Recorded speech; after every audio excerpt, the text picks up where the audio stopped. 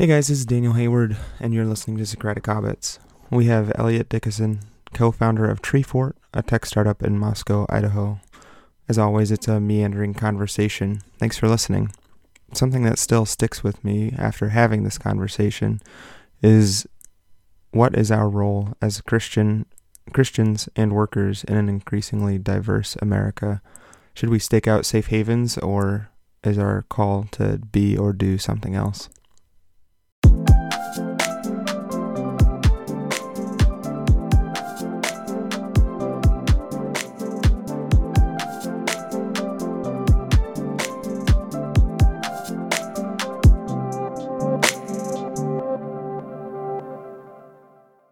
That's right.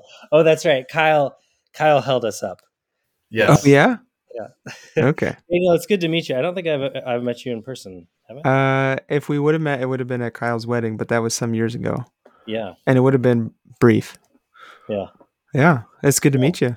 Where are you? Are you in I'm in Vancouver, Washington. Okay. Just a hop, skip, and a jump away. Yeah. So, yeah, where are you? Moscow. Okay. Someone was recently telling me that Moscow was a let's see if I say it right. A blue dot in a sea of red? That is correct. Yeah, and we actually just had primaries today. Huh. For state elections. I said I can't imagine Kyle living there. That's why Kyle lives in Pullman. The red dot in the sea of blue. Yeah, that's right. Vancouver is just pretty blue, right? No, Vancouver used to be more red. It's getting more purple. Okay. Yeah. They finally. Is it really just King County? Yeah. Okay. I mean, we have a lot of influence from Portland. Okay. Yeah. We finally got enough people from Portland in Vancouver to get the I-5 bridge with public transit and all that. It's not published. It's not passed yet. It's close. Not going to happen. They want to toll it. They want to toll both bridges. They want to toll more than just... They want to toll, I think, most of the bridges in Portland. That's what it sounds like. I was reading about it. I'm like, wow. That is going to... Like, Portland hates their drivers. That's just what it's what it comes down to. But get a bike. Well, I'll work from home before I get a bike. I will say that is one of the wonderful things about Moscow, where Elliot lives, is that it's very set up for riding a bike just about anywhere. It is. You do have to commit to the street, like the sidewalk. Moscow has the worst sidewalks in. Oh yeah. I don't know. I think they're all OG 1800. When the state was founded, when it turned from a territory, they were like, "Now's the time to put the sidewalks in." Yeah. We have just figured out the secret formula to cement. Yeah, that's right. That's all the trees, Yeah, we have some of those here. So I don't know, Daniel, do you want to just paste in the brief intro I gave to Elliot when we were waiting for him, or I don't know what you're talking about. Do you want me to introduce him again? I wasn't recording, man. Should be a really short introduction, right? Yeah, sure, Kyle. Why don't you, now that you've had practice, why don't you go through it again? You can introduce Elliot. Well, Elliot and I really bonded around snow sports. The first time we really spent a lot of time together was skiing. Not that has any relevance to this podcast. This is so different from how you started last time. Actually, if I may correct the record, I think earliest was lacrosse. Okay. But earliest was breaking all your lightsabers. Being on the bench, we just never quite connected there. All right. Okay, so you guys have known each other a little while. You got years? How many years? So, third grade, I would have been 22 years this fall. Yeah, about. Wow. As Taylor Swift said, I don't know about you. Feeling 22. I mean, that's the podcast title. Yeah, we went to Logos together. Okay. For, basically what you said, third grade, Kyle? I was third grade. You started first grade? Yeah. Yep. All the way through. And then U of I, you did Emmy, and I did comp Comp-E, yeah. Yeah, you wish you did comp sci, but you ended up doing comp E. But I was telling Daniel, as I recall, the first time, I mean, we're going to talk about your programming company at the core. It's a software development company. But as I recall, the first time you actually touched a computer was in junior high. Yeah, and it was actually your dad. Well, so I found a beige desktop. I don't know anything more about it than that. Like a yard sale down the street. I got it plugged in. All the finest computers are beige. Super cool, but I had no idea what to do with it. And somehow your dad found out and gave me, like back when software came in a box, I got the Visual Basic box. Yeah. Oh, yeah, and one of the O'Reilly books on what Visual Basic was. And yeah, I made like, I followed the instructions and made a calculator. And then I remember, making a game, but it was with Visual Basic and like the Windows edition. So there was like, the game was like buttons that, the spaceship was like a button that would fly across. It was, pretty jerry-rigged. No, that sounds amazing. So that was your start with software development. And then you started interning at MZ. Well, at the time it was CC Benefits, which bummed me out because we were both going to get advanced in math together. And then you decided to go out and work. Oh, was that an either or? I don't remember that. I think we had one term of math together, right? Yeah. And then, they had I was like I think they decided to have an internship program. CC Benefits was like the local economic, they did, labor market statistics for community colleges. And, I was basically, they decided to start an internship program to sort of give back. So I was sort of their community, project. And I remember starting there, and it was 4 or 5 guys. There were some like folding tables. Actually, that's not true. It must have been 10 at that point. But I think, there was like 2 rooms, and our room was 5 or 6 guys. You had a ping pong table too at some point. I remember visiting. Yeah, well, it grew, but yeah, I got a folding chair and a laptop, and like they just kind of said, "Go learn PHP." So, were you working off of the ping pong table, or? I don't think so. Okay, that's came good. later. Yeah. But and then then it became MZ and grew rapidly, and now it's still in town. They have the biggest building in Moscow, I think, is kind of their 4 stories. Yeah, 4 stories. It's pretty exciting. Oh man. Yeah. But yeah, I was there up until the end of college, and then I think I took a break during college. No, I was there through college. Well, at one point you took a break to go to Chile. Yeah, well, I took a break because I was having trouble focusing on school and work. I remember going and talking to my manager and being like, I feel like I'm not really doing my best at MZ right now. And he said, yeah, I feel like that too. So I took a break. I did a semester abroad, and then I actually went back near the end of school, I think our senior year. And that was right when MZ started to kind of get organized and got an HR department, started to really take off. And it was fun. But then when I graduated, a friend in Seattle basically recruited me for Amazon. So I headed over there. Mm-hmm. And Kyle, what was your timeline for heading over Vancouver ways? It was a couple years after you, because I did a 2-year detour. I kind of joked with Daniel that I didn't really do a whole lot of school during undergrad because I was playing lacrosse. And so I figured I needed the school experience. So I decided to get a graduate degree in the same program that I'd gotten an undergrad degree.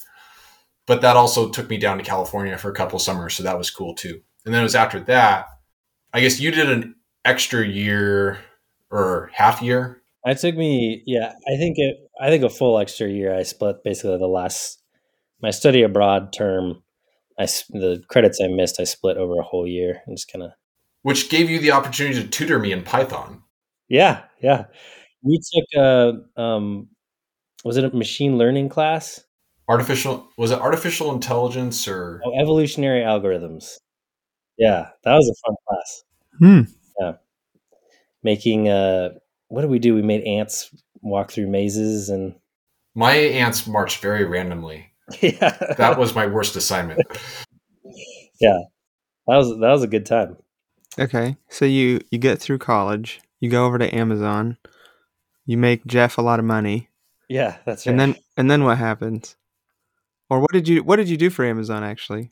So I started. I bounced around a lot. Near the beginning, it was sort of not of my own volition. Like Amazon as a company is the structure is pretty flat, and they're constantly like teams are constantly spinning up and spooling down, and they're reorganizing. So I had like 3 teams in the first few months there, Oh and boy. everything from I think I worked on the SMS servers that would send out text messages when orders were delivered. I had no idea what I was doing, so that was like that was a pretty rough time. Mm-hmm. But near the beginning, or after kind of bouncing around for a bit, I ended up on the team that worked on the your orders page and the shipment tracking page. So my first kind of big experience there was rebuilding the shipment tracking page from scratch, which there was a lot of good learnings there because I naively, I think every developer has the story where they find a code base they don't like, they throw it out and start from scratch, and that's what we did. And it was a pretty intense experience when you're just you're firing up a page that gets, I think it was 45 million views a day or something like that. So dial your change up to 0.5% and gather 200,000 errors to inspect and dial it back down. Yeah. So, and then eventually I worked my way over to a prototyping job, which is kind of what I did for most of my time at Amazon. That was in the operations org.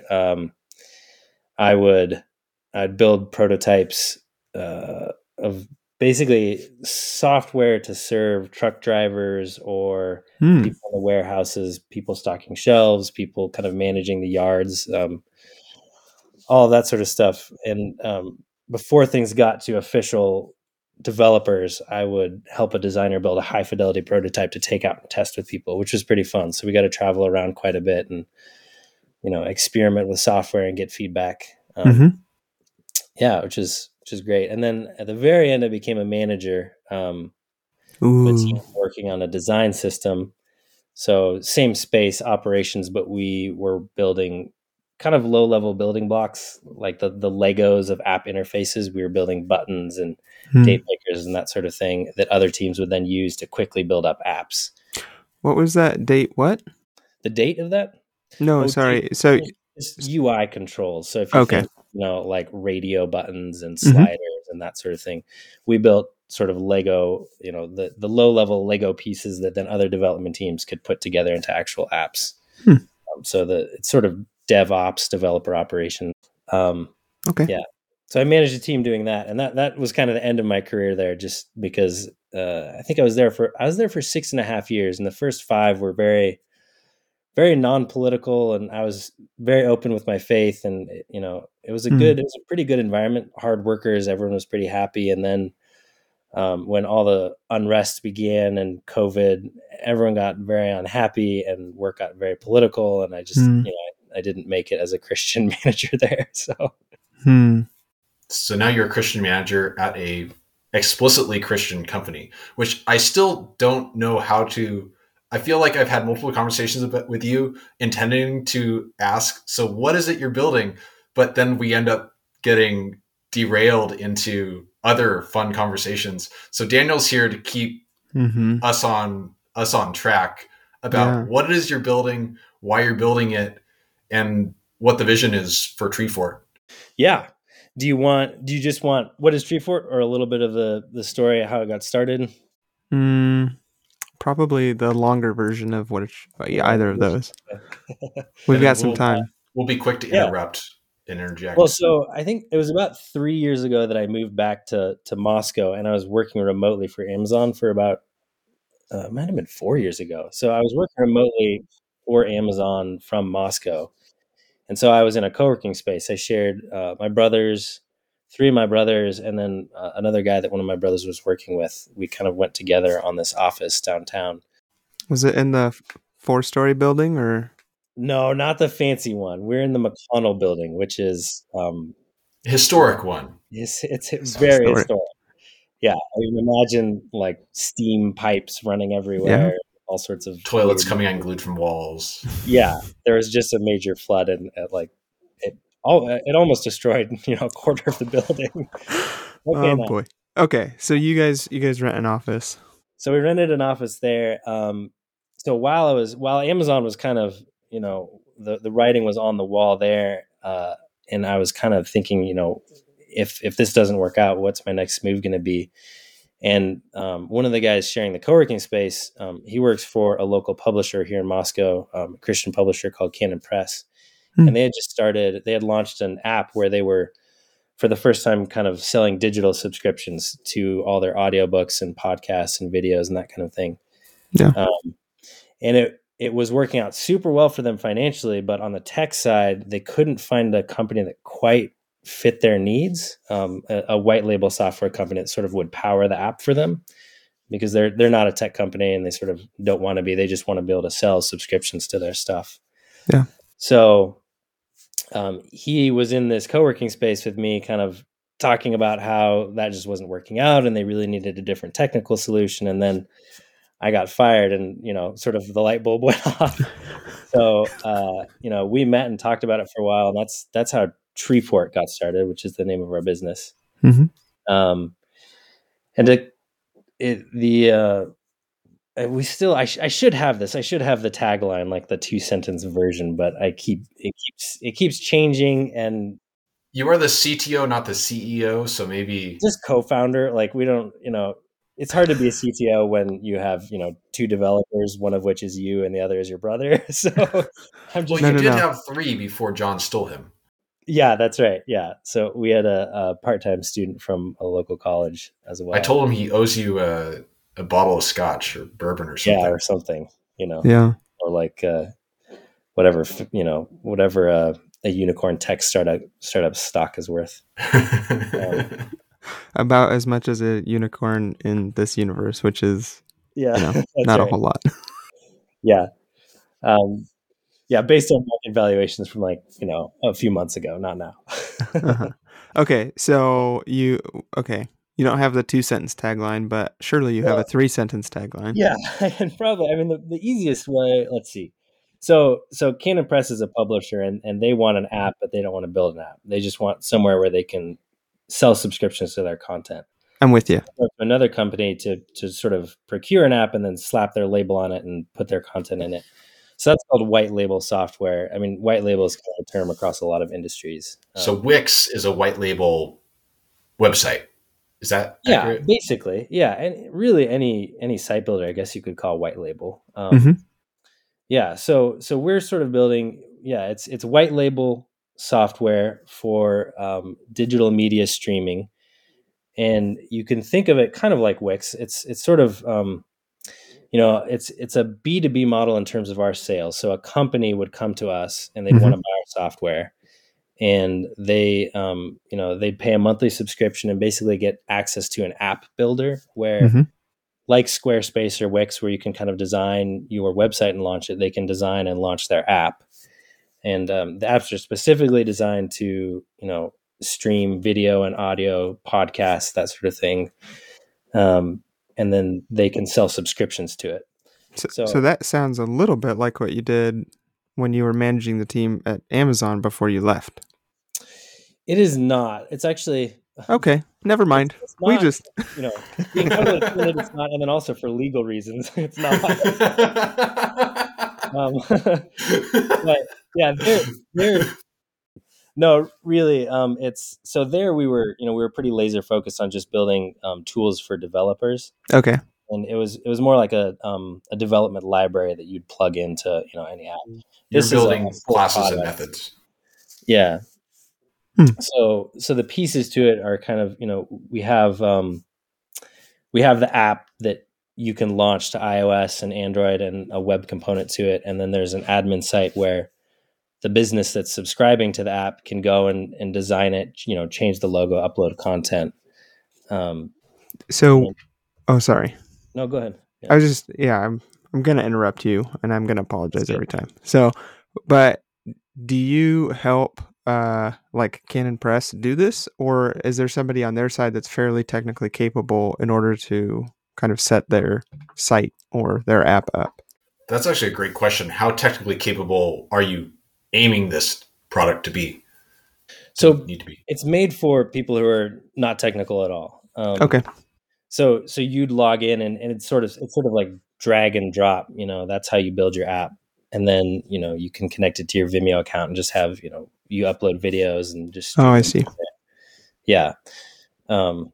It's a little, it's kind of niche and a little difficult to explain, but that also means you can sell it for more, Yeah. because it's very, the complexity. It's I guess it sort of has to do with the B2B model. Selling to businesses is a little bit more of a subscription for us is going to be, one subscription. B2B is, maybe 1,000 subscriptions in terms of an actual consumer. Oh, sure. So in terms of scaling the business, as you think about that, what number of businesses does Treefort need to support kind of different tiers of scale? How do you mean that in terms of? So I could see you being able to be really small and have, say, 5 businesses you work with, but then everyone's wearing their own hat and sliding over to fill different roles. Mm-hmm. You could grow that a little bit and have more dedicated people based off of 20 businesses.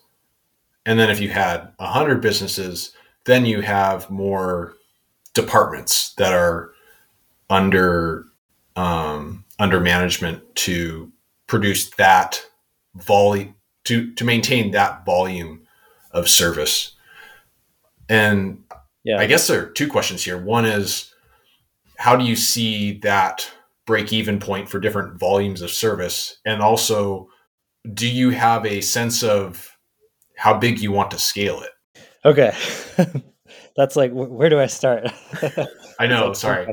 Yeah, no, I think, okay. So for the first one, I can and I can't answer it in terms of the various scales. I think it's too hard to know right now, because we're so new. We don't really know which direction we're going to get pulled in. And one example for that, we're not quite sure yet whether this is going to be something that, very high priced and only, pretty established companies with, 20 people would be able to afford, or whether we're going to be able to actually spin something up that also, an individual who's got a YouTube channel could just sign up for it, start it up, and get their app going. Or like a podcast.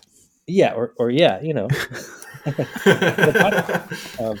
So I think some of that scaling, it remains to be seen. We don't have enough knowledge yet. In terms of just break even where we're at now, I think probably 10 to 15 clients would be enough for us to actually just be able to sort of be self-sustaining, to create that perpetual motion machine. And that's with like more of a business person and then 3 technical people, or? That's, probably 3 developers. Well, that also depends. So our business structure, we're kind of incubated at Canon Press, and we have a value-added reseller agreement with them. So essentially, we do profit sharing. So they get some of our revenue in return for lending us sales support and customer service and that sort of thing. So when I say break even, I more mean be able to fully fund the developers on our own, and not be sort of a loss for, on Canon's balance sheet. Right. In terms of, hiring sales and customer service and having the whole self-sustaining machine, I wouldn't be able to say, really. Yeah. It depends. If we end up going more of the B2B route, sales becomes very important. You need a dedicated salesperson who might even, travel and help people kind of onboard. If we end up with the super self-service option that an individual could get at a fairly low cost, then that's more just, buying AdWords. So for the second question, I was just realizing you worked at CC Benefits when it was really small. You worked at MZ when it was getting a little bigger. You've worked at Amazon. Where do you see, and then you also know people in the industry at various, who work in companies at various stages. Where do you see your interest level lying in company size, and why? Yeah. I mean, personal interest level, I like smaller companies. I like the tighter culture. I do like wearing multiple hats. I like being able to sort of know everyone Mm-hmm. and be able to understand what's going on at the business. So Mm-hmm. at Amazon, where we could create that in little bubbles, but you really just I would have all the time. Actually, Kyle, you would share Amazon news with me that I had no idea about. Yeah. Uh, and that's just personally, that's too big, and I think it's really difficult to maintain any sort of consistent culture at that level. Mm-hmm. But on the flip side of that, one of our goals with Treefort is to be a significant employer of people who are sort of outcasts from the tech industry for whatever reason. There's a lot of Christians I know who are losing their jobs or worried about losing their jobs, and we want to be able to sort of provide refuge for them, provide a way for tech workers to support their families and be a blessing to the community in Moscow. MZ is definitely an inspiration along those lines because they've brought so much talent and so much. They've really grown the economy here in Moscow. So I wouldn't want to arbitrarily limit the growth and Right. Right. keep it small just because of sort of personal taste. Right. But I do think there's probably just an upper limit where it would make sense to maybe spin off other businesses. Kind of like Populi did. Yeah, yeah. So doesn't really answer your question. Does No, it? I don't know. that's actually exactly what I was looking for. So thanks Okay. for going through that. How do you think, as Christians, we should engage with people who think very differently than us? And to the point where, and maybe this is too close, so we don't talk about it. No, we can talk about that. That's fine. But yeah, so like, how do you engage with people when you disagree with them about, an identity, let's say? What do you think that Jesus, like, where do you see that? Where do you see the approach of doing, essentially? Yeah, see, I can't ask the question without how do we speak the truth in love? And it's I think that there's a lot of Christians who are super into speaking the truth, but the truth without love is no truth at all. It's a clanging cymbal, right? And I think that kind of over the last 3 years, where I've seen a lot of Christians, they insist on truth and completely forget about the love. And I don't mean like love as in like touchy-feely, make you feel good about yourself. I'm talking about like, I care for you as a person more than I care about your ego, more than I care about a relationship. Like, I want only the best for you. And I just don't. I've had a lot of conversations with people where they're like, "Oh, you don't think the same as me, and so we can't be in a relationship anymore." And it's like, well, I don't see that in the Bible. And I don't know. So I'm curious if either of you have a thought about that. I have thoughts. Yeah, I'm sure you both have thoughts. Am I way off base? I'm willing to hear a criticism for sure. I mean, I didn't hear anything I necessarily disagree with. It sounds like you're kind of asking too in terms of work. Your Sure. business. Yeah. So like, how do we do that in a place where we have wildly different beliefs about why we're here, what we're doing, and what's our purpose? Yeah, I mean, I do think the work is there are differences between that environment and say the place of worship, right? For sure. Like Jesus in a synagogue and Jesus doing carpentry. I'm sure he had probably different approaches with his relationships there, although we don't have a lot of examples of the latter. But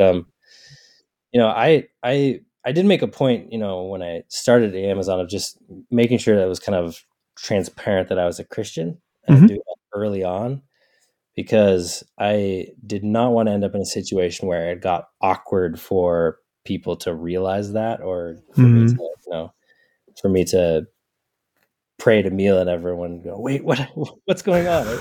There's also just the evangelistic aspect.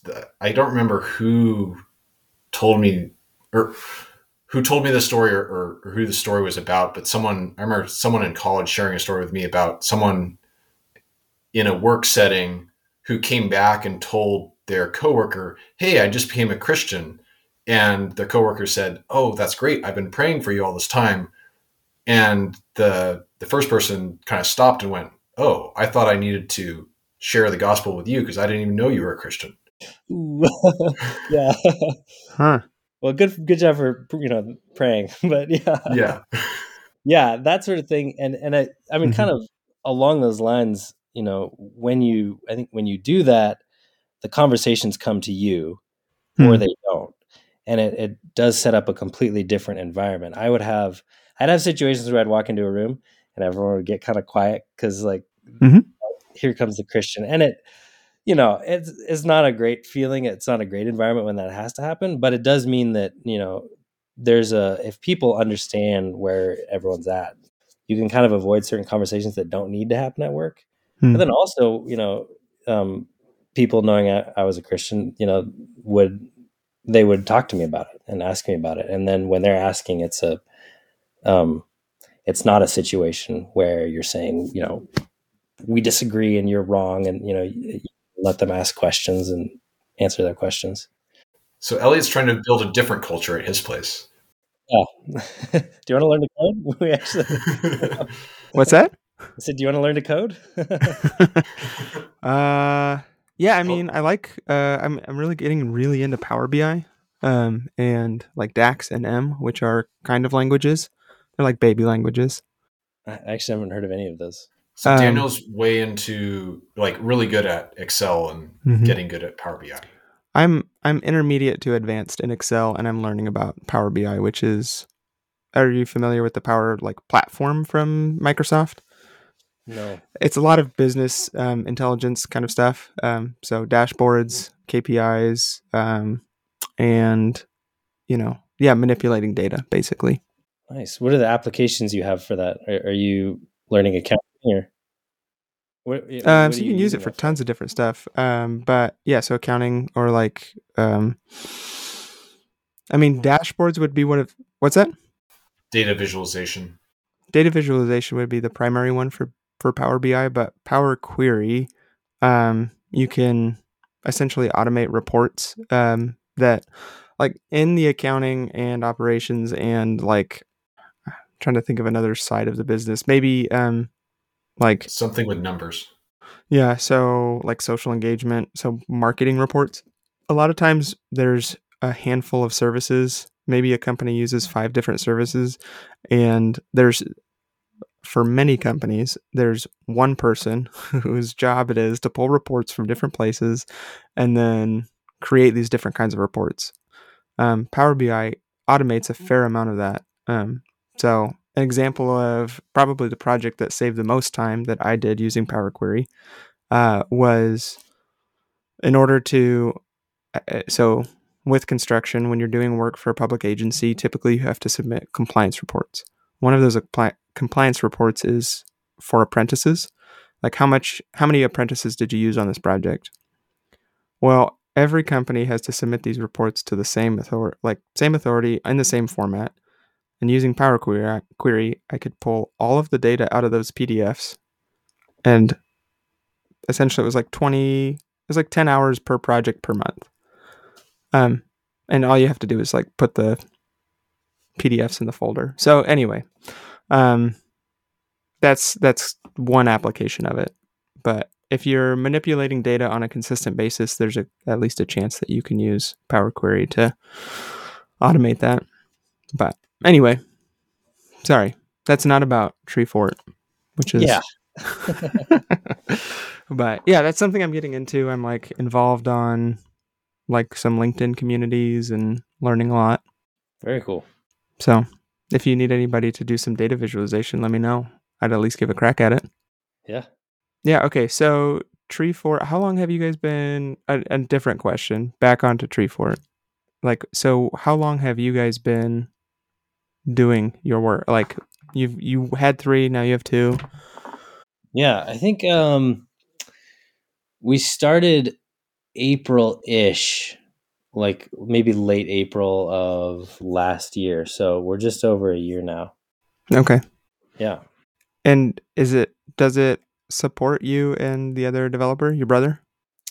Yeah. I mean, kind of just barely right now. Um, yeah. So Canon is still our only client. It's an interesting relationship because we're incubated there, but the software was, the catalyst for it was their needs. So they are also a client of Treefort. Mm-hmm. And we have other clients kind of lined up out the door at this point, which is pretty exciting. There's a lot of people who want to use the software, Mm-hmm. but we're just not quite ready for them yet. So we're really working hard to get enough of an MVP together that we can extend beyond Canon. What allows you to operate for, and this comes back to my ignorance about software product development, but what's the difference between producing a product for one company versus producing a product for 10 companies? What's going to be different about the product or its stage of completion? Yeah, there's a few things. One is just I'd say the main thing for us right now between sort of Canon and the next is the relationship that we have with Canon. We work with them. They're part of the business. They know what's going on, and so we're willing to ship really half-baked solutions to them. So they're, the person managing the app over there, we can just tell them, hey, this form is a little bit broken. Here's how you work around the problem. Whereas with the second client, we really don't have to do that Yeah. because customer service just sort of goes through the roof. So that's part of it. And then the second part is just the level of effort. So we've architected the platform to handle multiple clients from the start. That was the plan. So there's not really a bunch of technical rework that needs to happen, but there's a lot of onboarding. There's submitting, there's configuring everything.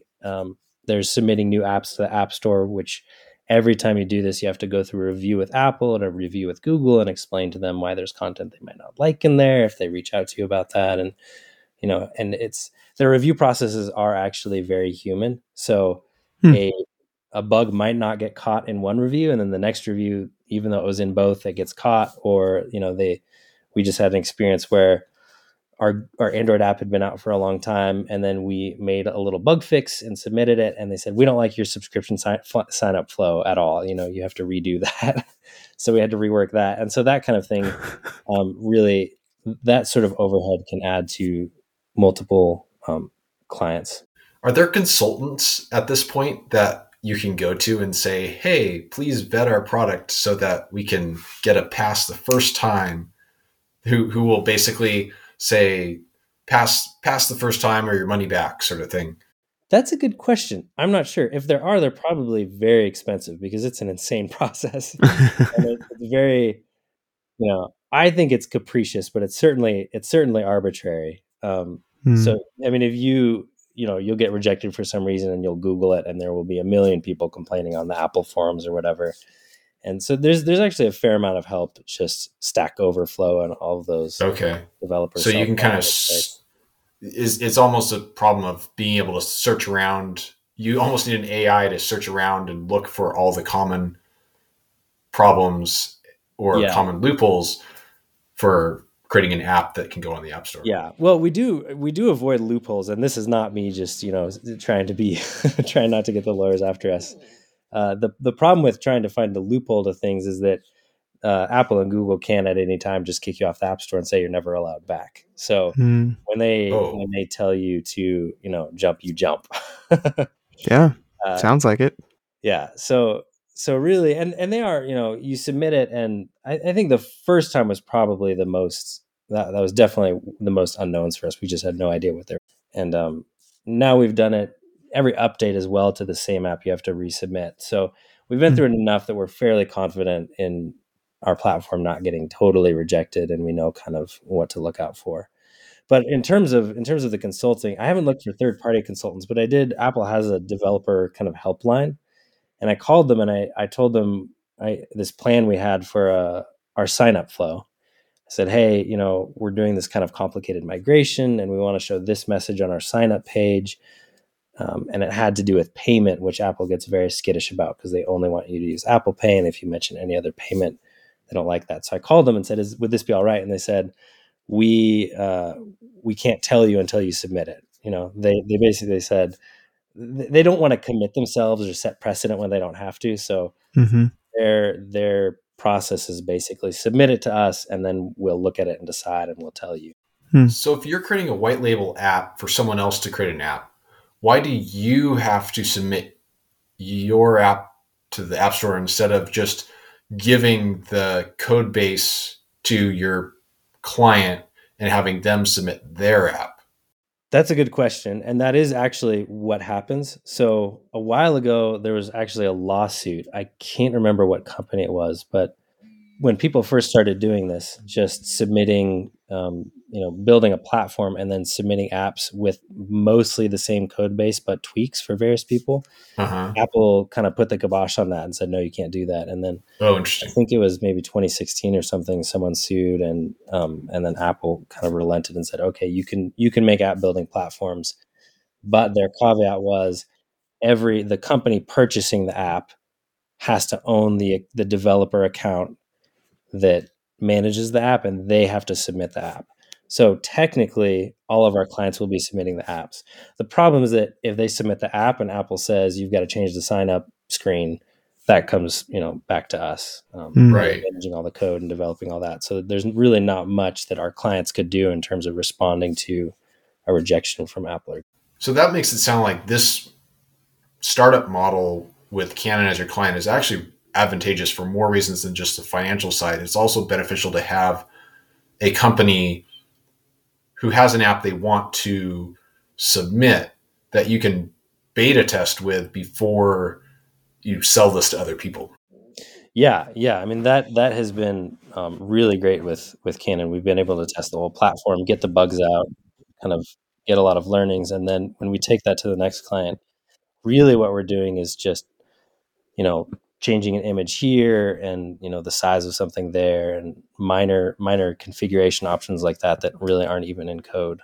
Did you realize that was going to be something you needed to learn, or was that totally out of left field to learn about submitting an app? That was something that was definitely on our radar. That was okay. Kind of the big unknown. Yeah, I mean we still don't really know what we're doing.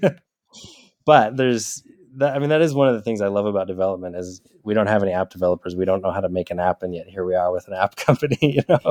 You can find documentation and guides and help everywhere, and there's open source code is a huge deal for us. We find a lot of open source libraries and plug those in, so we didn't have to rebuild an audio subsystem from scratch. We were able to find some libraries that integrate with Android's audio and iOS's audio, and present kind of a unified API that we can then use to make audio work across both platforms without reinventing.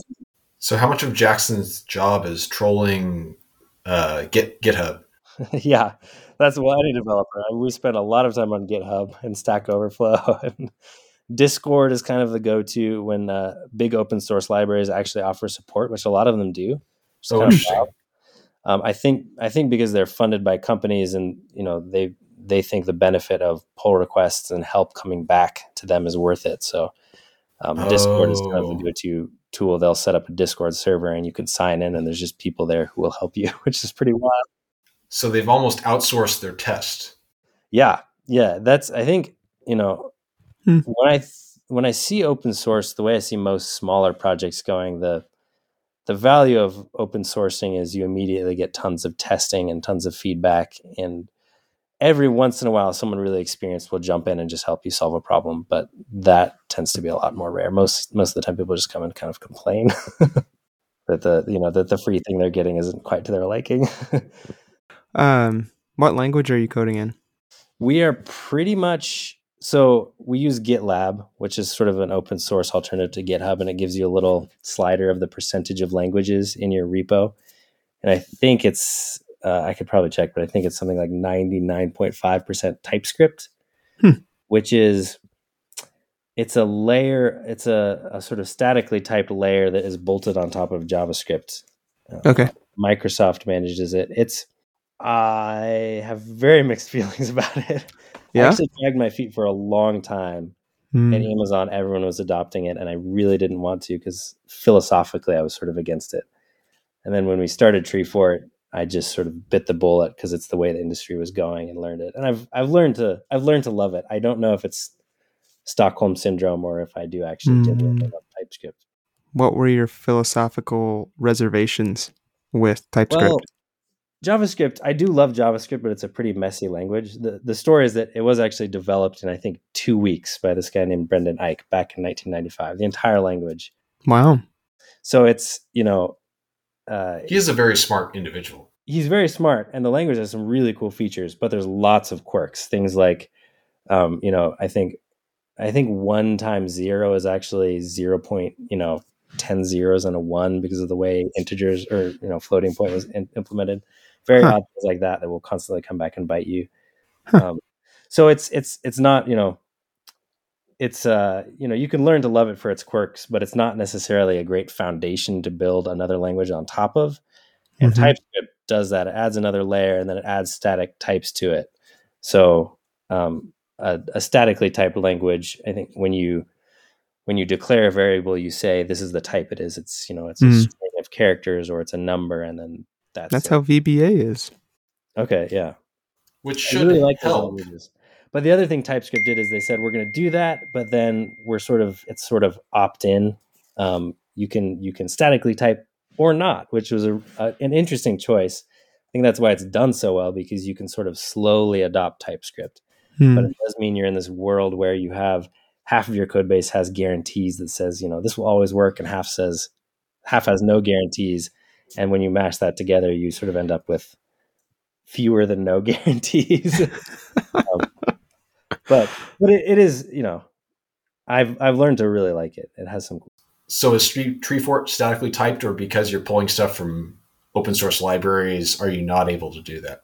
I mean, that's the thing. These days, almost every library is either written in TypeScript. Every JavaScript library in sort of our JavaScript domain is either TypeScript, or people will publish the types. So you have the JavaScript code that the library vendor publishes, and someone will write all the types for it and publish those. So I don't think we've run into maybe one library out of the 100 we've used that didn't have any types. So technically, I thought Apple apps are written in Swift or Objective-C. Yes. But what happened there? That's astute of you. Yes. We are using this thing called React Native, which there are so many layers to the stack. Let me know if this is getting too this is interesting to me.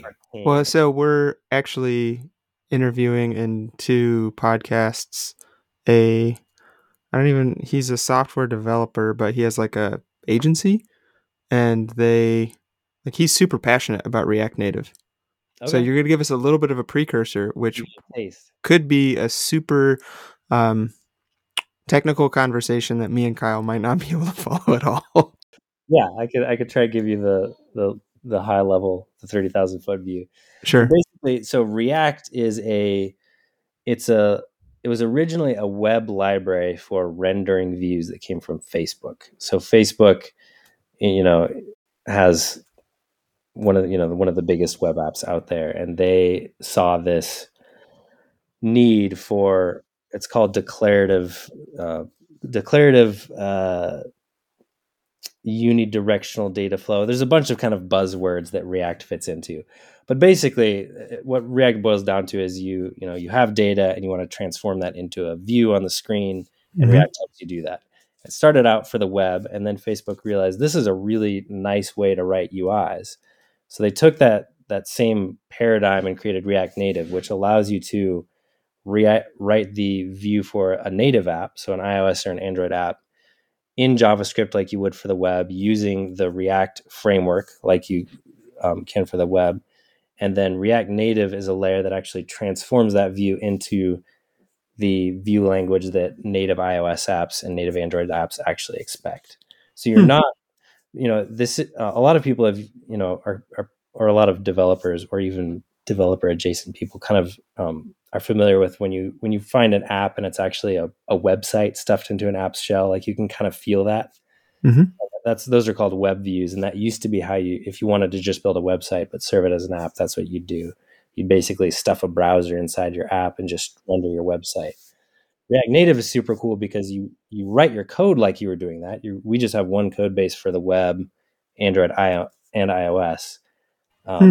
But because Facebook has built React Native, which is this layer that transforms that into actual native views, then it feels a lot more like a native app. You can tell it's not just a website stuffed in there. So it's, scrolling is smoother. You can integrate at a lower level with things like the camera and Cool. Yeah. Does that make sense? It does to me. What about you, Kyle? I've had conversations with people working in React Native before. Okay. So Perfect. Kyle's way ahead of it. He is. He could have explained that to you, I guess, is what I'm getting. So yeah, and it is one of the things about I do like React Native, but you are 30 feet high on a Jenga stack, and because there's just so many layers of there's TypeScript, and then there's JavaScript, and then there's React, and then there's React Native, and then there's the React Native native layer, and then there's the actual phone system, and so things tend to go wrong, and when they do, you're sort of looking for a needle in the haystack. Yeah.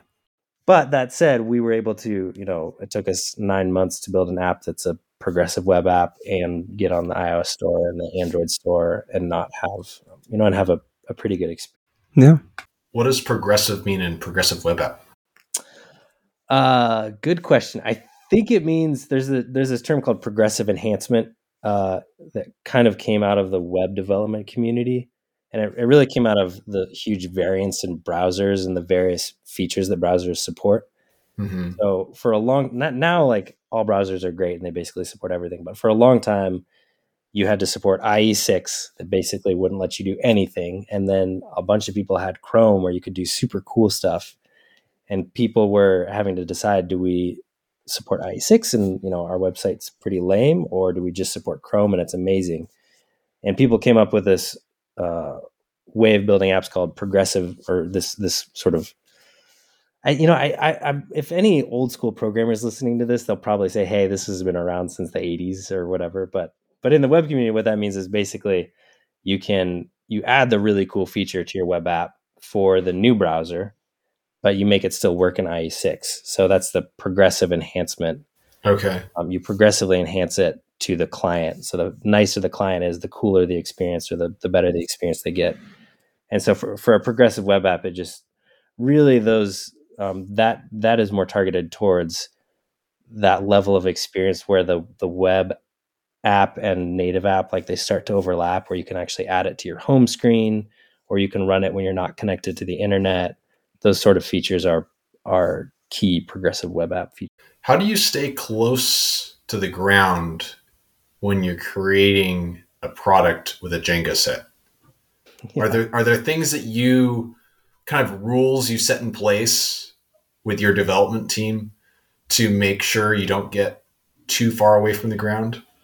Or is it even possible to do that? It's impossible. Yeah. Okay. I mean, to start a business like this, like, if just to name a few of the services we rely on. So, well, there's the layers of abstraction just right in the software itself, which, there's thousands of engineers. Like, by the time it gets to us, there's probably well over, it's probably close to 100,000 engineers, right? When you consider operating system development at Apple, all the way up to us building our little app.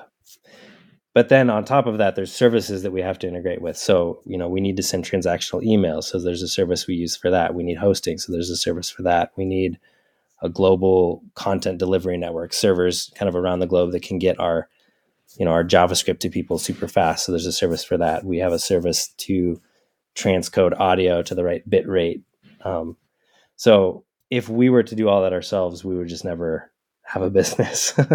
So there are the things, maybe the things you can do to mitigate it is just doing your research when choosing, you're not going to be able to do something yourself. So you do your research and make sure you're choosing an option that is, not going to come back to bite you. It will scale with you.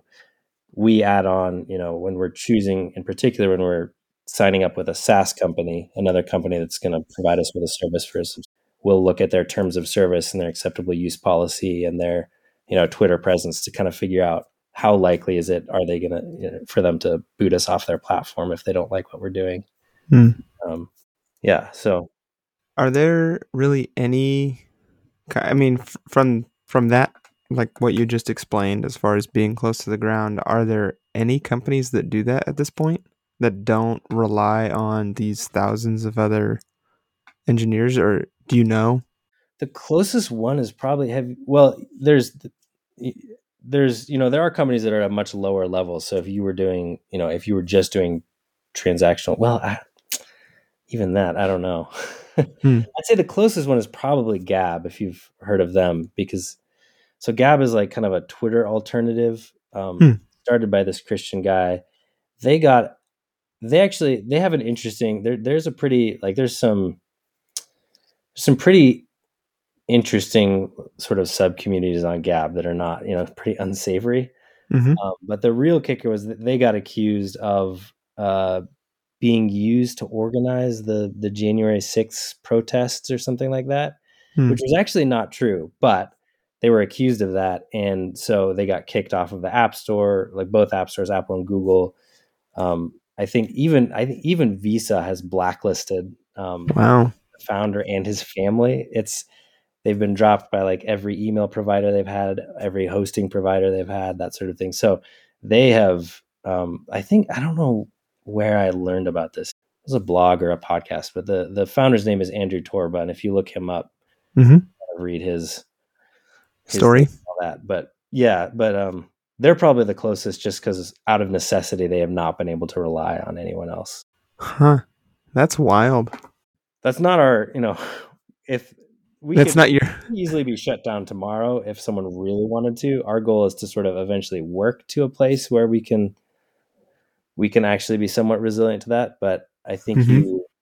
you either have to not be in the domain that we are. You have to shoot much smaller. We're gonna provide web, something like that. Hmm. Pick kind of like a lower level service to offer, Mm-hmm. or you have So speaking of resilience, do you think the Lightning Network play into that sort of resilience at all, or do you think that's a total pipe dream? I can't speak to that. I don't know enough about it. But do you think it will? You could enlighten I us. don't know. I've been talking to the guy who stole your employee about it. He thinks it Yeah. has promise.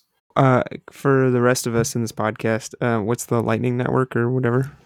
I can give my 2-second understanding of it. That'll be 2 seconds more than I have. The Lightning Network is a network. It's Thank you. All right. Well, it's been real fun. Thanks so much. The Lightning Network is a network of servers that cover their costs via Bitcoin transactions.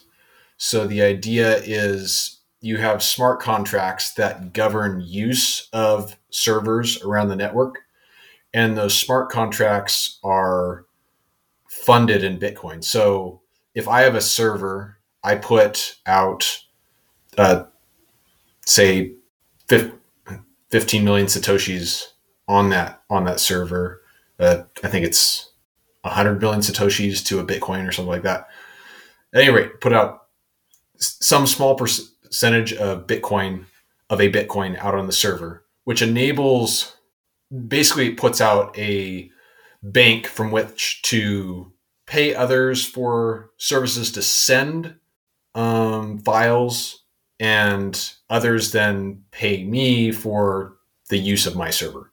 So it's a way of running servers in a decentralized manner, because instead of having Google, who has a ads business that generates enough revenue for them to run servers to run the internet around the world, Mm-hmm. you have a bunch of mom and pop servers that are funded via continuous temporary rental of their server time to have a worldwide network, a worldwide web. So is it you've got all these people who purchase a server and they're essentially able to connect into a network and rent out, and And basically people pay them rent for use of that server. Exactly. And because it's all done with smart contracts, the idea is that it could be cheap enough to rent out that time that it would basically cover the electricity and then a little bit more. But you aren't having to pay a Visa or a MasterCard their service fee or a bank their service fee to pay for all of their human organizational structure. Okay. That's an interesting idea. I have thought about sort of the decentralized push with is it Web 3.0? That's like Yeah, they're calling all of the blockchain stuff. And I don't know that I understand it enough to have a super educated opinion, but I'll give you my uneducated thoughts. But that's what we're here for. I mean the whole great. There's my introduction. Here's Elliot. Uneducated thoughts. Obvious. It seems kind of obvious that the decentralized system like that would be more resilient in terms of sort of one node getting booted off, because there has to be, consensus between a lot of people as opposed to just one intern at Google has a button that can just kick you off, But the downside of that sort of decentralization is that it's so complex. Right. So we're, Treefort in particular is in the business of taking something complex like building an app and a monetization system and all that, and trying to make it really simple for people, where you could just sign up and give them an app, drag and drop, and start selling subscriptions to your content. And I do think those two things are somewhat at odds. The reason sort of the reason Google controls so much of the web is it's really nice to just go to one, google.com, and you can get anywhere, right? You don't have to have a million bookmarks and be tracking all that stuff. Or sign in with Google is maybe another example where, it's a lot easier to centralize your password, just have one Google account, than to go and create a password, a separate account at every website you visit. So that's the sign in with Google button it's sort of like a human problem. Decentralization is a really cool technical solution, but is it good for humans? I don't know, Yeah. Yeah. All the people I know who get excited about it are very technical. Yeah. My hope is that there's a most reason for people who are much smarter than I am will figure out how to make it easy, and then Treefort can just, slot it where it needs to be slotted in. Yeah. Yeah. Kyle, did you ever read that article I sent you about Web 3.0? And he was pretty down on it. Did that seem like these are not very interesting, what do you say, critiques? No, I thought they were valid critiques. I thought, looking at his Twitter, he seemed to have an agenda as well. Oh, really? To push back against it. And I don't know if it's a thing where he's gotten burned by some people in the Web 3.0 community who have trolled him on Twitter. And so it's kind of get back at you. But one of the, I think you understand Web 3.0 better than I do, and maybe even his critiques. Do you remember well enough to say broad strokes? This is what. It's been so long. And honestly, it was a little bit in one ear and out the other after digging into the guy, some of the other stuff he'd written. Okay. But one of the really good critiques that I read was by O'Reilly. This is the guy's last name, and he's kind of been he's been the person who's documented tech from the 80s through today. Wow. And so he's seen a lot in terms of what has happened in the evolution of technology. And he wrote a piece, actually, Elliot, it was James Hill who sent it to me, who's actually someone else I'd love to have on this podcast to talk about what he's done at Populi. But he sent me O'Reilly's take on Web3. And basically what he said is this is a technological innovation, but in every technological innovation, you go through a period of early adoption, and then there's hype, and then there's the hype crashes, and then out of the wreckage of that crash, people then build actually useful things. And the takeaway from his article was where do you think, judge, I'm not going to tell you where we're at in the cycle, but look around, judge for yourself, where in the cycle are we? Are we early adoption? Are we crash? Are we building cool stuff after the crash? Or are we in hype? And to me, we're on the tail end of hype. Yeah. You think we're at the tail end? I Maybe hope so. we're at the start of the tail. I guess I'd say we're at the start of the tail end. We've only had one crypto really significantly crash and burn so far. That was Terra. I don't know. Someone was telling me about the US dollar coin. That was US Terra. Okay. So Terra was the underlying currency. Essentially so you have DAI, which is Ethereum backed, an Ethereum backed smart contract stablecoin. US Terra was the stablecoin version of Terra. And when Terra started to go down, US Terra went from being pegged to the dollar to it was under 20 cents last I looked. And the interesting thing about that was that in order to try and stabilize things, the proprietors of Terra tried to say that they had $1.5 billion in Bitcoin, $1.5 billion in Bitcoin ready to back up Terra. So they were essentially using Bitcoin as the currency of last resort and trying to convince people that it was going to be okay because of that. It's like we're sticking to the gold standard, but we, instead of gold, we've got pesos, and we'll trade those for gold if it really comes to it. Right. Something. Right. Huh. Yeah. I think for me, like Bitcoin, Web 3.0, all of that is like, this is not something that I have any understanding or bandwidth to try and figure out. And so, great if you can make some money at it. It lost $1 trillion last week, I guess, or something like that. So I'm like, it's a nothing burger for me. I'm like, well, that probably sucks for a lot of people. It's right around where I bought originally. Ooh, it sounds like, Daniel, you'd like to be done talking about crypto. One more thing. Do you have one more thing? Maybe this is old news. My brother-in-law was just telling me today that either Coinbase just updated the terms of service or people just got wise. People just figured it out. Okay. So have you already talked about this then? Yeah.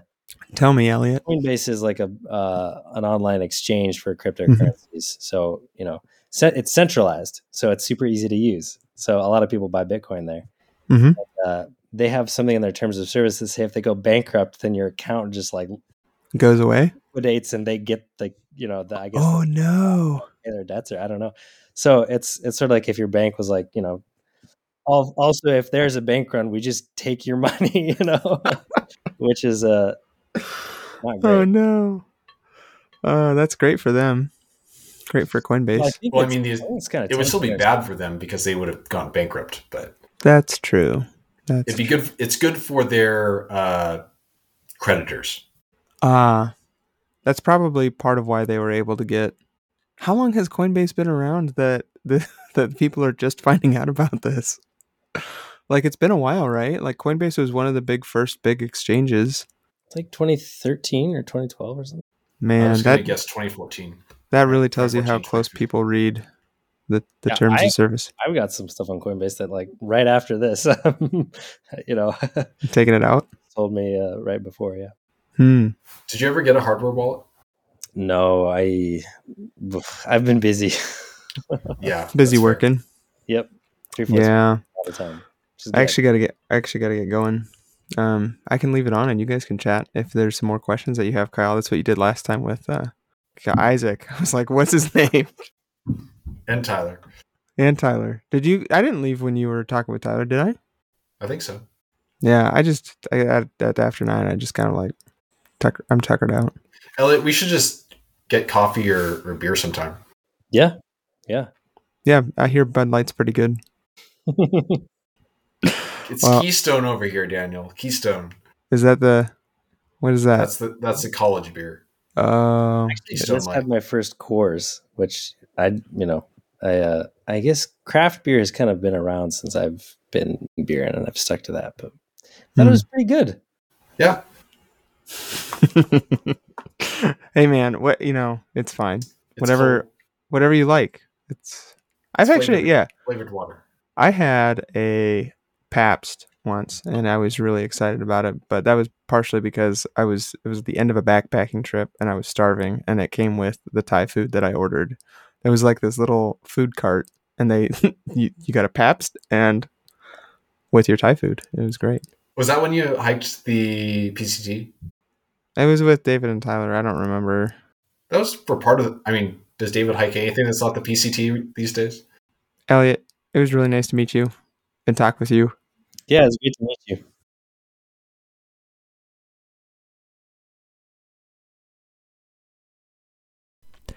Hey guys, Daniel Hayward again. Thanks for listening. Thank you, Explore, for the music, and Elliot for being a guest. We'll talk again soon.